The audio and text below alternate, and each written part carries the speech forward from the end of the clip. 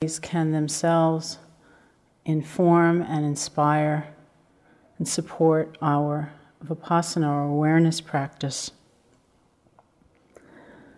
The 4 states known as the Brahma Viharas, or the divine abidings, or best homes for the human heart, are metta, or loving kindness, compassion, sympathetic joy, and equanimity. And right from the beginning of the practice of loving kindness, which is often done as the base or the foundation practice, there's a very confusing instruction. That very first instruction from the Buddha is, sit comfortably. And this instruction or this direction seems to imply a level of kindness toward oneself and ease and gentleness that can be very confusing. It's easy for us to equate spiritual growth and spiritual transformation with struggle and with suffering. But it isn't necessarily suffering for its own sake that is transformative. What is radically transformative is opening to suffering. It's the spaciousness and the openness of mind, or the compassion that comes as we hold suffering in a certain way. That opening, that quality of that opening, is the quality both of awareness and of loving kindness. It's a quality of tremendous inclusivity. We include and we include and we include, rather than withhold or reject or push away our experience. But it's confusing. As you know, either from doing the metta practice or from beginning with the compassion, now doing the sympathetic joy practice, in the classical structure of doing these practices, we go through various categories of beings. The principle of all of these practices is to do them in the easiest way possible. So loving kindness, for example, classically begins with ourselves, because rightfully we should love ourselves, care for ourselves. We move on to the benefactor, that being who has helped us and been good to us or been kind to us. We move on from there to the friend, someone we like. Then we move on to a neutral person, somebody that we don't particularly like or dislike. Then we move on to a difficult person, known somewhat dramatically in the text as the enemy. And from there we move on to the extension of loving kindness to all beings everywhere. Or another way of saying it is the inclusion of all beings in our heart space of loving kindness. So when I went to Burma in 1985, which is the place where I first intensively, in a guided, structured way, practiced the Brahma Viharas, I spent about 6 weeks of intensive retreat moving through the categories of loving kindness or metta, beginning with myself, spending a long time with the benefactor, and then the friend and the neutral person. And then finally, at the end of 6 weeks, I got to the enemy. And it was very funny because some great length of that early period, I kept feeling that I was cheating. I kept thinking, well, why am I sitting here in Burma sending metta to somebody who I already love? You know, somebody who's been good to me, somebody who's cared for me or helped me. It's not going to really count until I get to the enemy. And so I felt quite frustrated with my practice, and I guess expressed something of that to my teacher, U Pandita, because he looked at me as though I were just crazy, and he said, "Why do you want to do it in the hardest way possible? It's meant to be done in the easiest way possible." Because if we spend some time with the benefactor and some time with the friend, then we feel some confidence in the practice. We feel some confidence in our own capacity to love, to connect, to care. And slowly we make our way over to those that are more difficult for us. And so we say, even in sending metta to a difficult person, don't start with the one who has hurt you the most in this world. Start with someone you find mildly difficult. And you will find that there is an ability to include them over time. And then slowly we continue to expand those barriers or those lines that we have drawn. But we do it in the easiest way possible, because that's the way it actually works. That's the way we can joyfully undertake the practice. And it's strange to begin to practice in that light. It goes against quite a bit of conditioning. So sit comfortably, not just physically, but emotionally, psychologically, spiritually. We sit comfortably. We find that sense of trust in our practice or confidence in ourselves and in the unfolding of our practice. We understand that we cannot control the arising of our experience. We cannot determine through an act of will what will come up in our bodies or in our minds. We can create the conditions so that we can relate to these experiences with spaciousness and with kindness. Much of this creating of conditions or laying the groundwork has to do with this principle that's known as gladdening the mind, which is very confusing. So, for example, in sending metta to ourselves, we start by focusing on something good about ourselves, focusing on our own goodness, actually consciously calling to mind things that we have done or times we've been generous or something we've said, or maybe a time when we actually told the truth when it would have been much easier to tell a lie. Times when we helped somebody, and we allow ourselves to rejoice in that memory. It's not for the purpose of developing conceit or being egotistical about it, but it is like seeing good-heartedness within us, acting through us. It's a potential for goodness, for connection that we all share. It seems to be much easier for us to focus on the mistakes that we've made and the damage that we've done in the times that we should never have opened our mouths and all of the ways that we've hurt other people. And this, of course, comes up quite often. But we do tend to fixate on that, and it sometimes takes a conscious effort to expand our vision of who we are and what we're capable of. And so we consciously look for the good. I've often spoken of how when I was in Burma and I was given this instruction to look for the good first in myself and then in other people, my very first thought was, I'm not going to do that. You know, that's what stupid people do. And I thought, I don't even like people who are like that. You know, they just go around looking for the good in people. I'm not going to do that. But there I was very far from home, and in a rather enclosed environment, seeing U Pandita 6 days a week.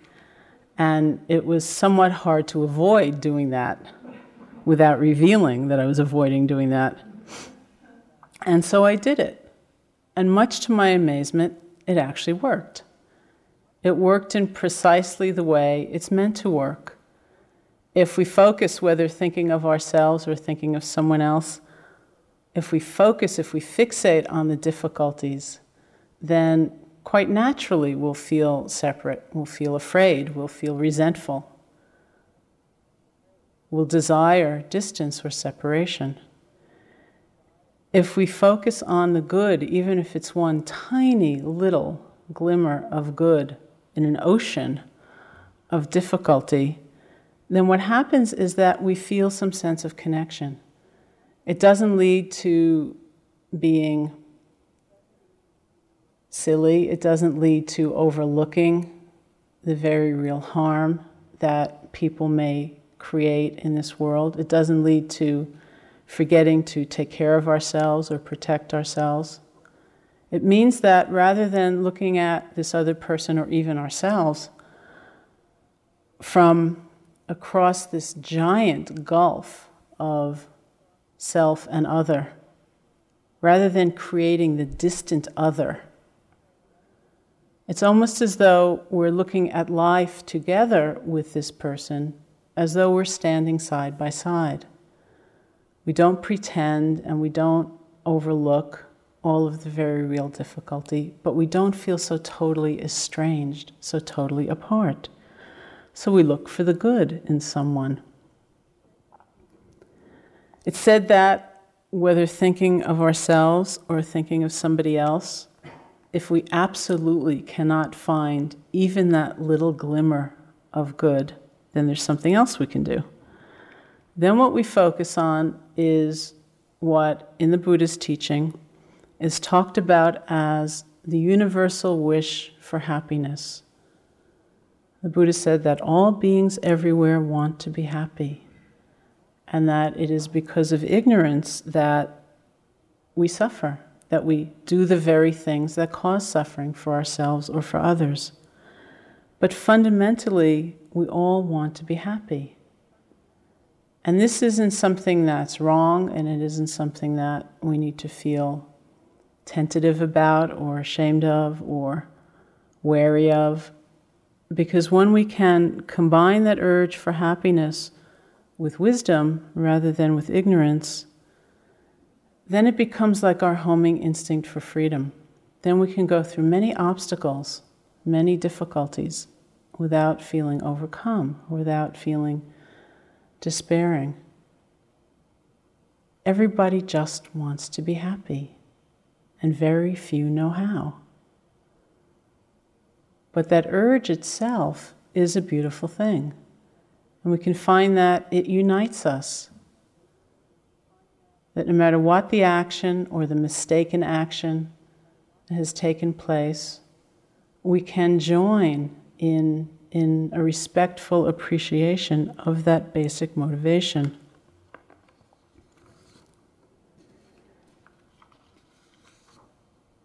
When I was first practicing Vipassana meditation,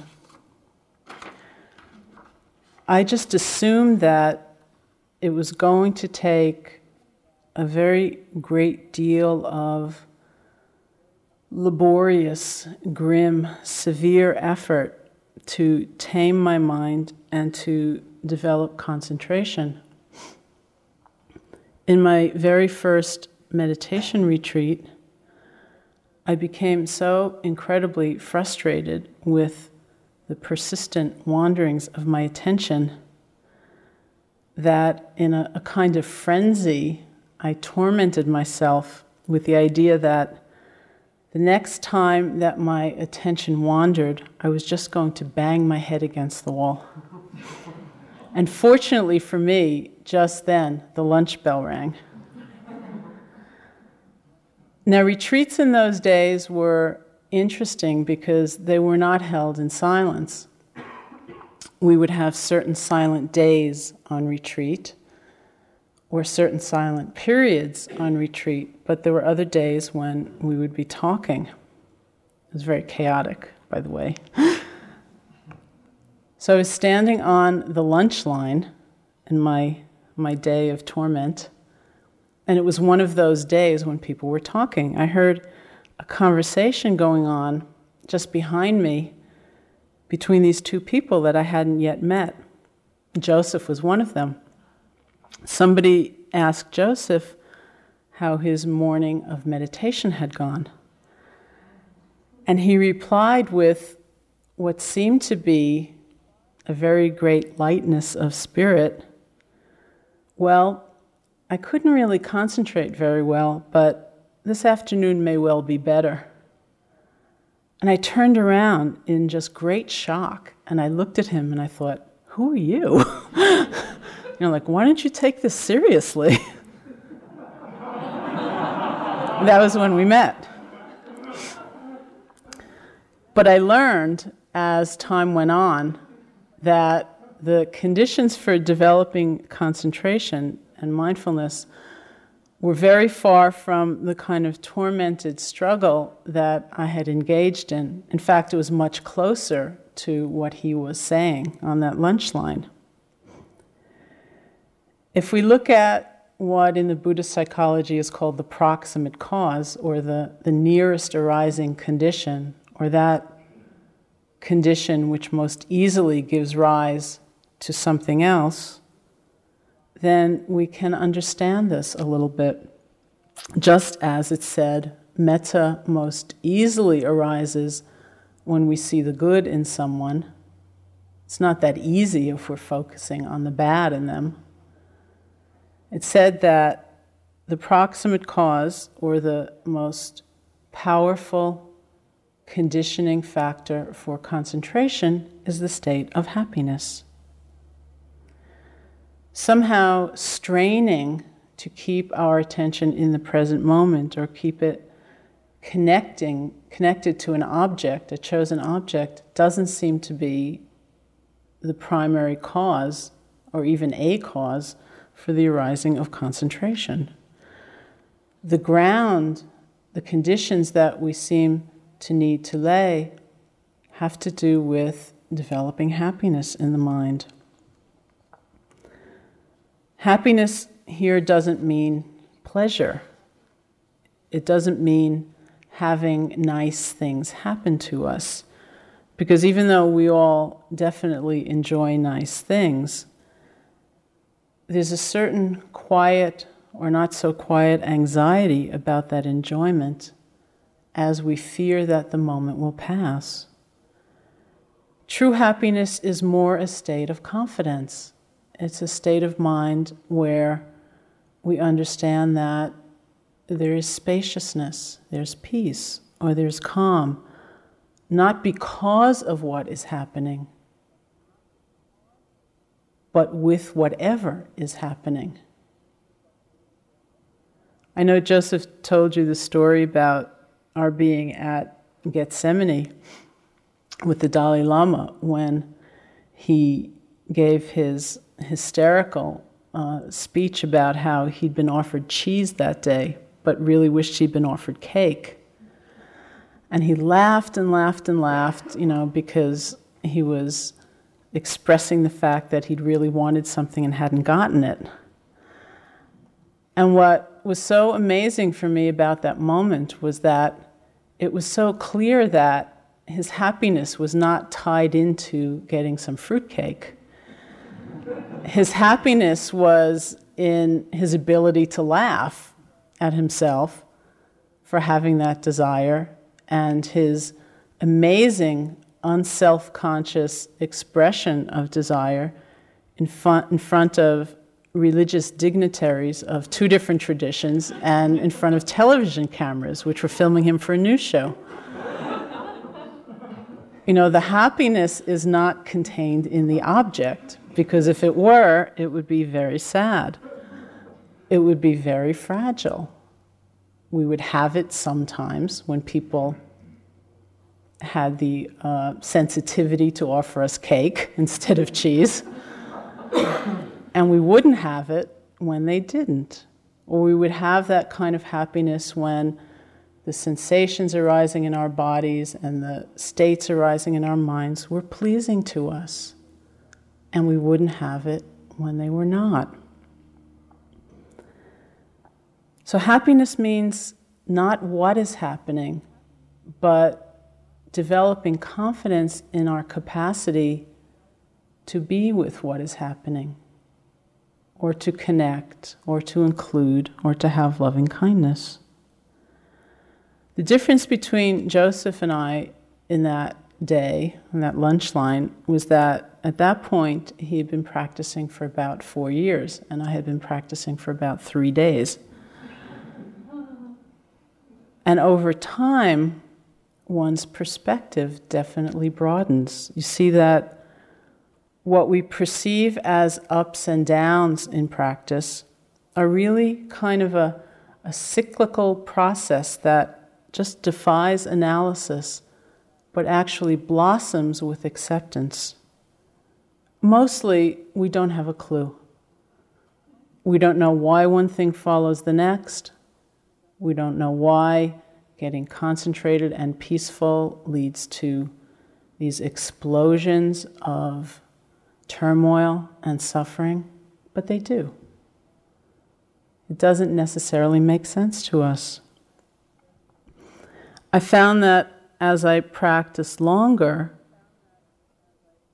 what happened was that I developed the ability to more accept the natural seeming ups and downs of changing experience. And that this acceptance, this ability to accept, was very connected to my sense of self-respect. That when my self-respect was stronger, I could go through difficult periods in practice without being so disheartened. Because every difficulty no longer reflected a lack of self-worth to me.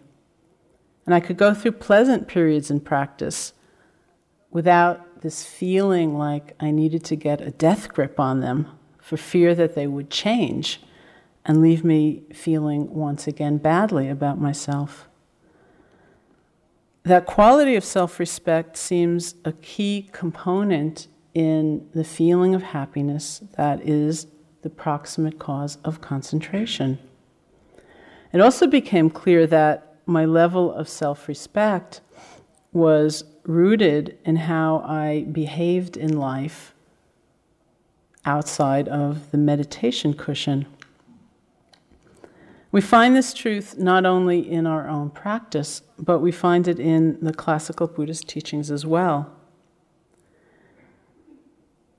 In classical texts such as the Visuddhimagga or the Path of Purification, the teachings are often presented in a causal sequence just to give us a sense of how one state of mind can create the conditions for the arising of the next. And there's a wonderful text within that book which shows some of this role of self-respect and happiness.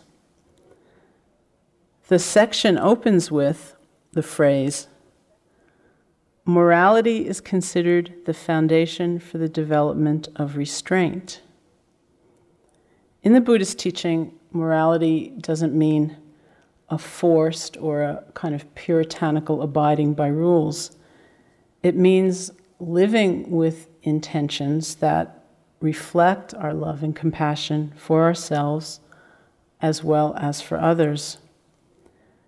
As George Santayana once said, morality is the desire to lessen suffering in the world.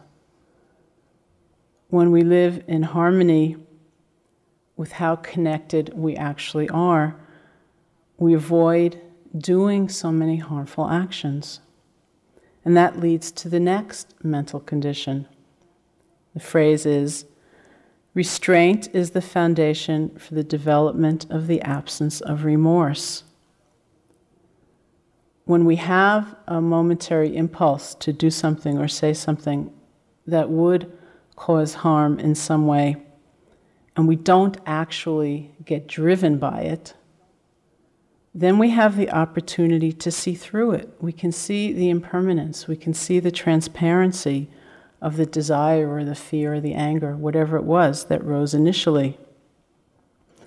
And having not carried it out, having not gone ahead and done whatever, we also don't have to face the guilt and the fear of discovery and all of the complexity and confusion that come when we just forget.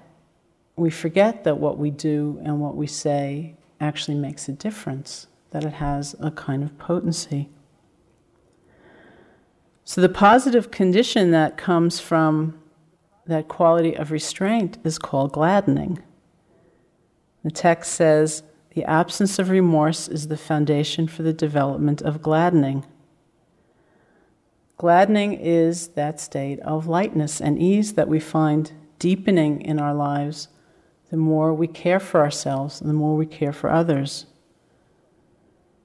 Because we experience a genuine connection to others and an understanding that what we do does matter, we let go of more and more actions that are hurtful. And it's not a big renunciation. It's more like a disenchantment. We're not so pulled, we're not so interested. And because we do less that actually keeps us from feeling more separate, then we don't feel so lonely and we don't feel so apart. It said that gladdening is the foundation for the development of happiness. And this is the happiness of peace and of composure. This is the happiness that isn't going to fracture as conditions change, as people behave in disappointing ways, as we don't get what we want. This is the happiness that is based on our sense of connection, on knowing that we are acting as best we can from our deepest values, from having a sense of integrity and of having self-respect.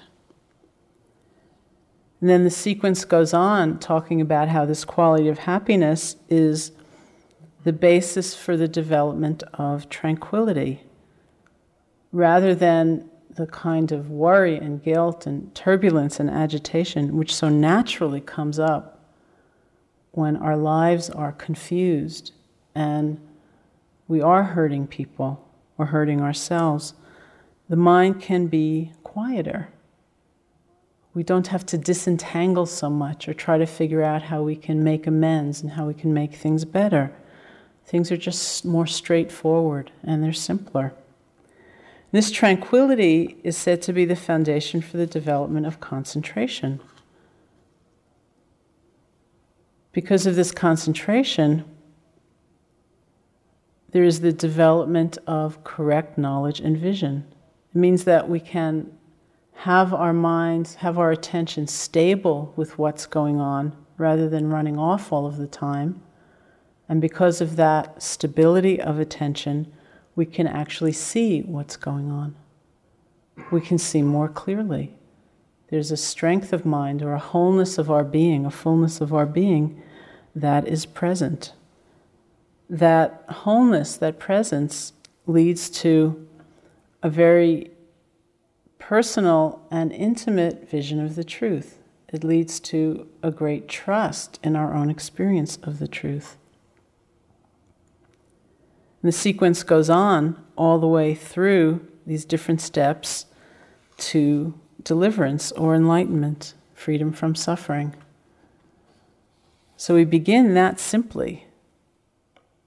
We just dedicate our intentions to non-harming, to love and to compassion, and we're led to the prospect of actual enlightenment, what is known sometimes as the sure heart's release. We're led to a silent, wordless understanding of the truth that's so powerful that there's no turning back from it. The sequence is as natural and simple as the movement of the wind. When we see concentration in this light, when we see happiness in this light, then it becomes an integral part of our spiritual life. We might think of happiness as an end in itself, perhaps as one of the fruits or the products of meditation, and of course it is definitely that. But it's also a state of being we can have right now by inclining the mind toward goodness, toward spaciousness, toward connection. We can have that state of happiness right now by living in a way that affirms our love and care and respect for ourselves as well as for others. Which brings me to the second Brahma Vihara, or that state of compassion, the trembling or the quivering of the heart in response to suffering.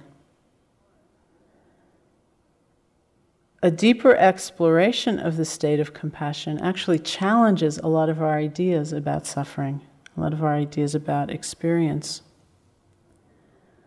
Something that becomes clearer all the time in undertaking a spiritual life is that the path to freedom is not about acquiring exciting experiences.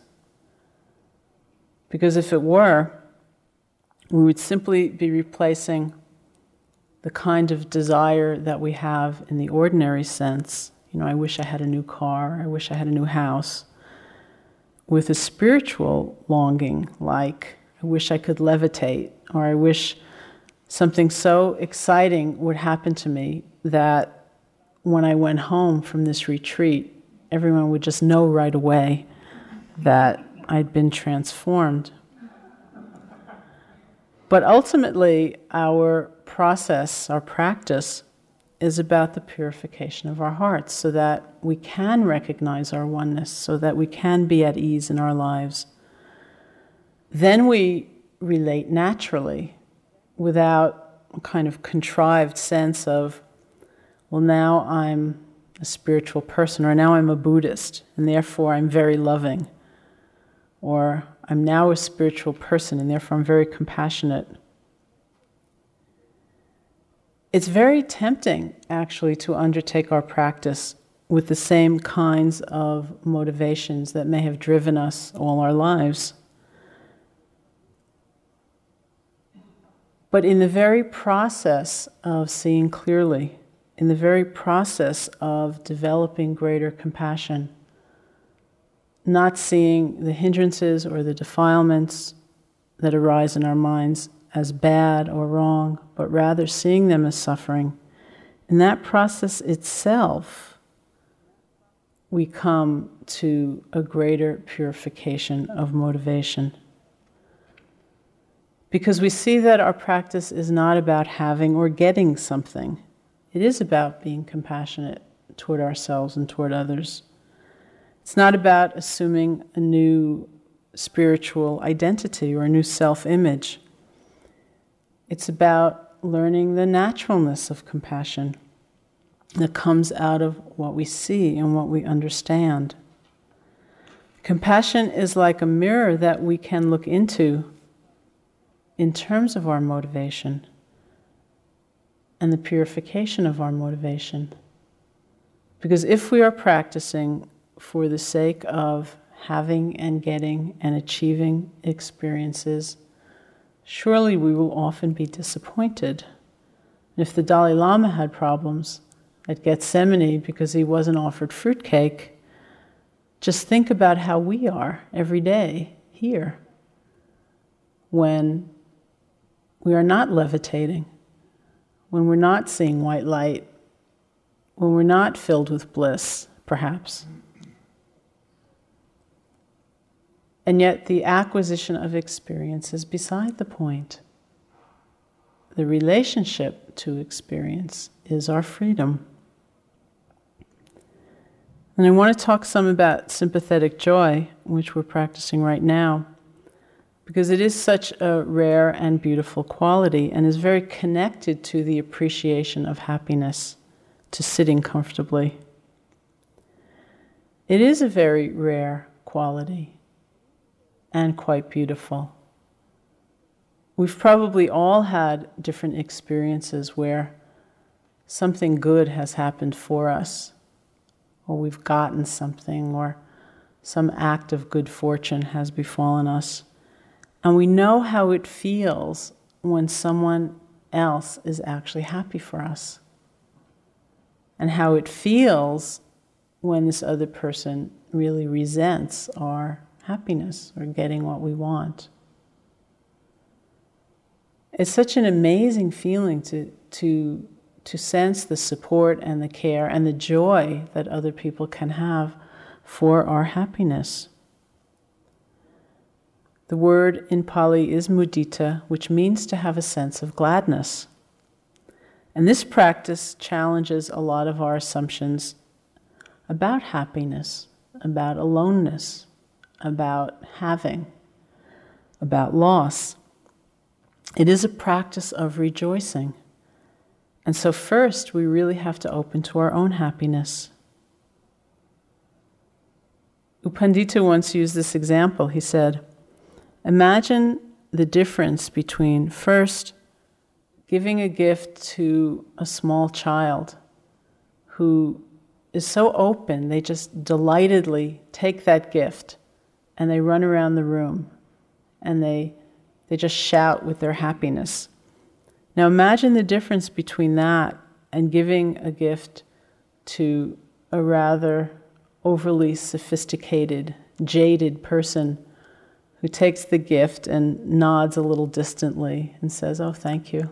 It's very kind." And he said, it's better to be like that little child.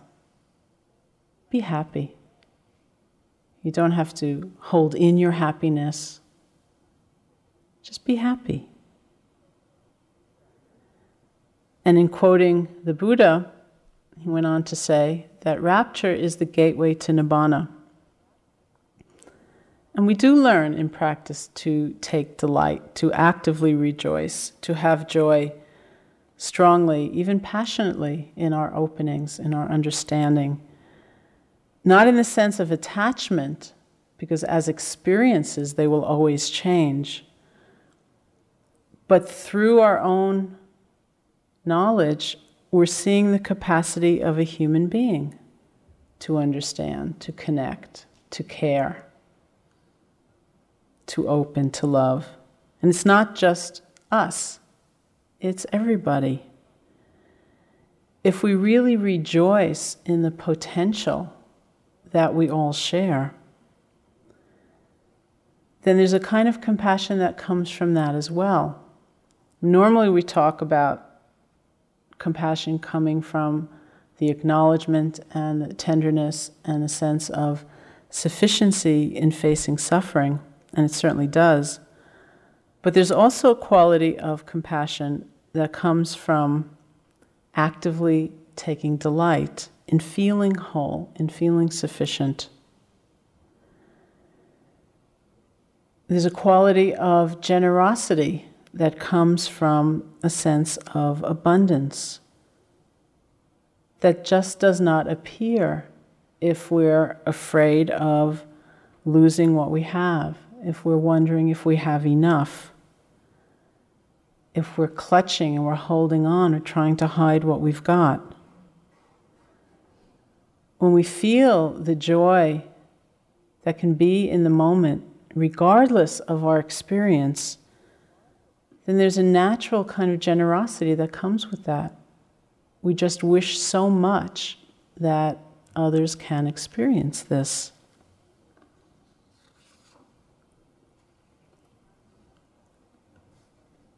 And having practiced in some way to establish this ability to rejoice in our own happiness, we can practice taking delight in the happiness of others, rather than feeling threatened or diminished in some way, as if someone else's happiness is going to take something away from us.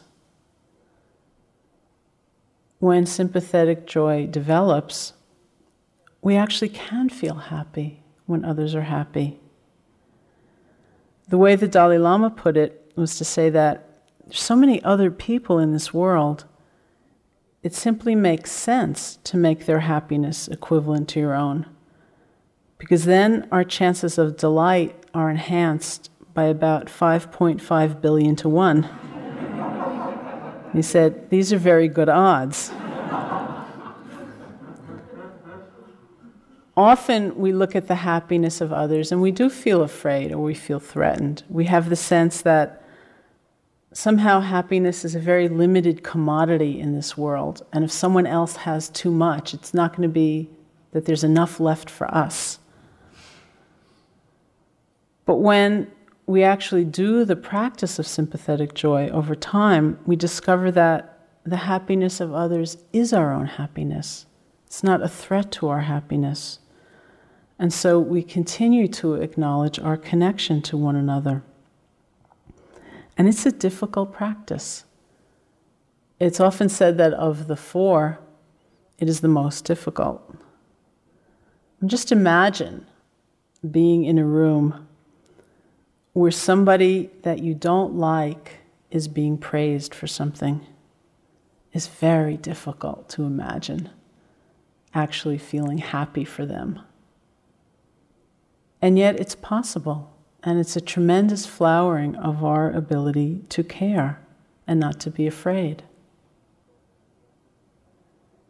It's difficult for many kinds of conditioning that we have. It's difficult because we tend to be lost in judgment, which is not the same as discernment. There is a certain element of wise discernment that's always necessary. If we feel that somebody is becoming very happy because they're engaged in a lot of harmful activity and they're making a lot of money from it, we may not practice sympathetic joy if they're really hurting people.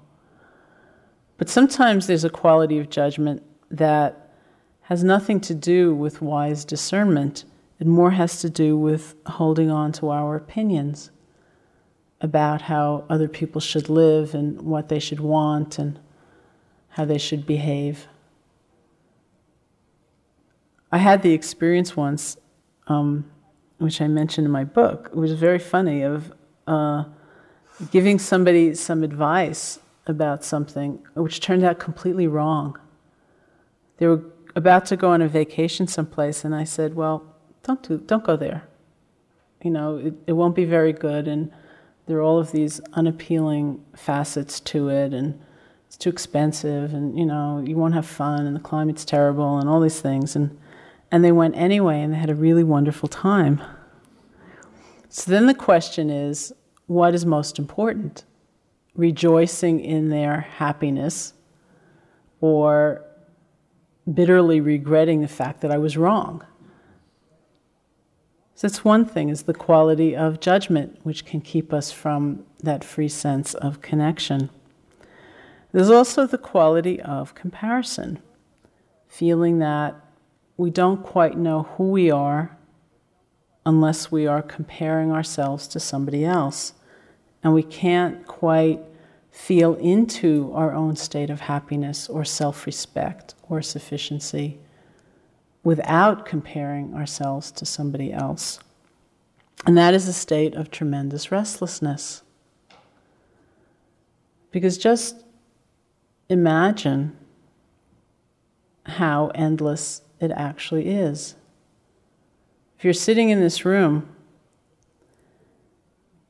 first of all, we can't compare truthful criteria of happiness because we can't tell. All we can compare are some seemingly objective experiences that may have nothing to do with anything.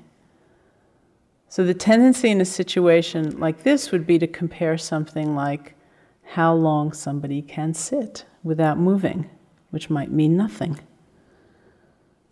But it's very easy to imagine coming into this room at the end of a walking period and sitting down and noticing that halfway through the following sitting, somebody next to you moves. And you think, oh good, they moved. I'm really a much better meditator than they are. I'm really glad they moved. But then this fear takes hold and you think, but wait a minute, they were actually sitting here when I came in from the walking. Maybe they sat through the sitting and the walking, and they're only now moving in the middle of this next sitting. I'm really not nearly as good as they are. And perhaps having mentally positioned yourself in reference to every single person here, you then have to watch to see if anybody new comes, so that you can ascertain your status in regards to them. It's endless. And there is no rest inherent in that state. It's the kind of mind state that no matter what conclusion we actually draw about ourselves, we suffer from the very restlessness or agitation of the state itself. Sympathetic joy is difficult because of fear, which is the basis of the judgment. It's the basis of the comparison. And yet the very practice of a quality like sympathetic joy allows us to understand our own sufficiency, our own abundance, our own connection. And so in some way we understand our freedom. It was very interesting at that conference at Gethsemane, because somehow no matter what the assigned topic was of any session, we all ended up talking about anger. And every once in a while, somebody, either from the Buddhist side or the Christian side of things, would get up and say, "That's enough about anger. Let's talk about something else." But somehow, it all kept coming back to anger. And all I could think of as a reason for that was that in some ways, anger is like the language of our separateness. It's the language of our separation. And that in trying to explore the boundaries, trying to understand each other, we kept coming up against an urge toward connection and feelings of separation. And so we went round and round and round that one issue. But the actual practice of loving kindness or compassion or sympathetic joy or equanimity, it's like it gives us another language.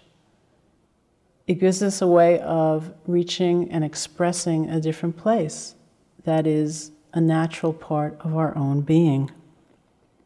And then the last of the Brahma Viharas is the state of equanimity. It's that state of spacious stillness where we're not indifferent and we're not pulled away. We are quite connected to our own experience or connected to the experience of others, but without our habitual reactions of running toward what's pleasant, as though we would be able to keep it forever, and without pulling away from what's unpleasant, as though it were going to really damage our sense of awareness, our sense of compassion, our sense of who we are. It is the stability and the openness of equanimity that allows the other states, like metta and compassion and sympathetic joy, to grow boundless. Because without it, in metta, for example, we might offer our friendship and our care only as long as our offering was acknowledged and appreciated, or appreciated fully. We might only offer it as long as someone responded in kind. And we would offer compassion to ourselves, compassion to others, only when we felt enough courage to look at the suffering. We would offer sympathetic joy only in those rare moments when we didn't feel threatened, or we didn't feel afraid, or we didn't feel envious. When we cultivate equanimity, either through the equanimity practice as a Brahma Vihara, or simply through mindfulness, we discover this tremendous capacity to connect and to be present. We discover a tremendous capacity for happiness, regardless of what's going on. We can move away from our fixation about the pleasantness or the unpleasantness of our experience and settle into a tremendous appreciation for the actual qualities or characteristics of awareness. Sometimes we say in teaching, Sit like a mountain.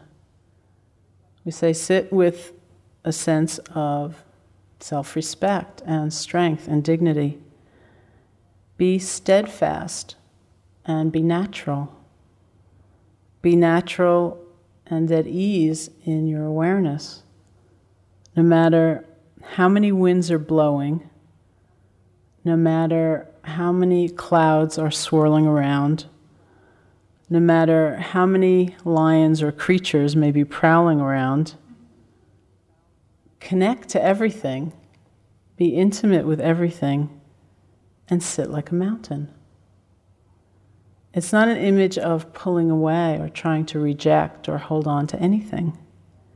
We connect to everything with the power of equanimity. We feel everything without exception, and we relate to it through our own strength of awareness. So all of these together, the qualities of loving kindness and compassion and sympathetic joy and equanimity, form the continual purification of our motivation for practice. They form the continual balancing of our efforts in practice, so that our practice does not become or remain a practice of acquisition or of clinging or of rejection or of aloneness. It continually moves in the direction of a compassionate and caring and connected practice, as we can embrace and include and incorporate all aspects of our own experience. And that becomes the basis for being able to embrace and include and incorporate the experiences of all others. So let's sit together for a few minutes.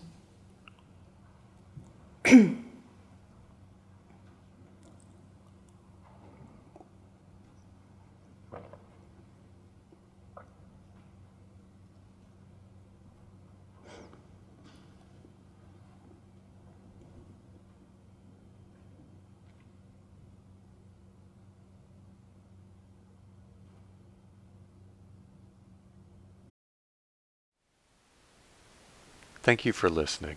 To learn how you can support the teachers and Dharma Seed, please visit dharmaseed.org/donate.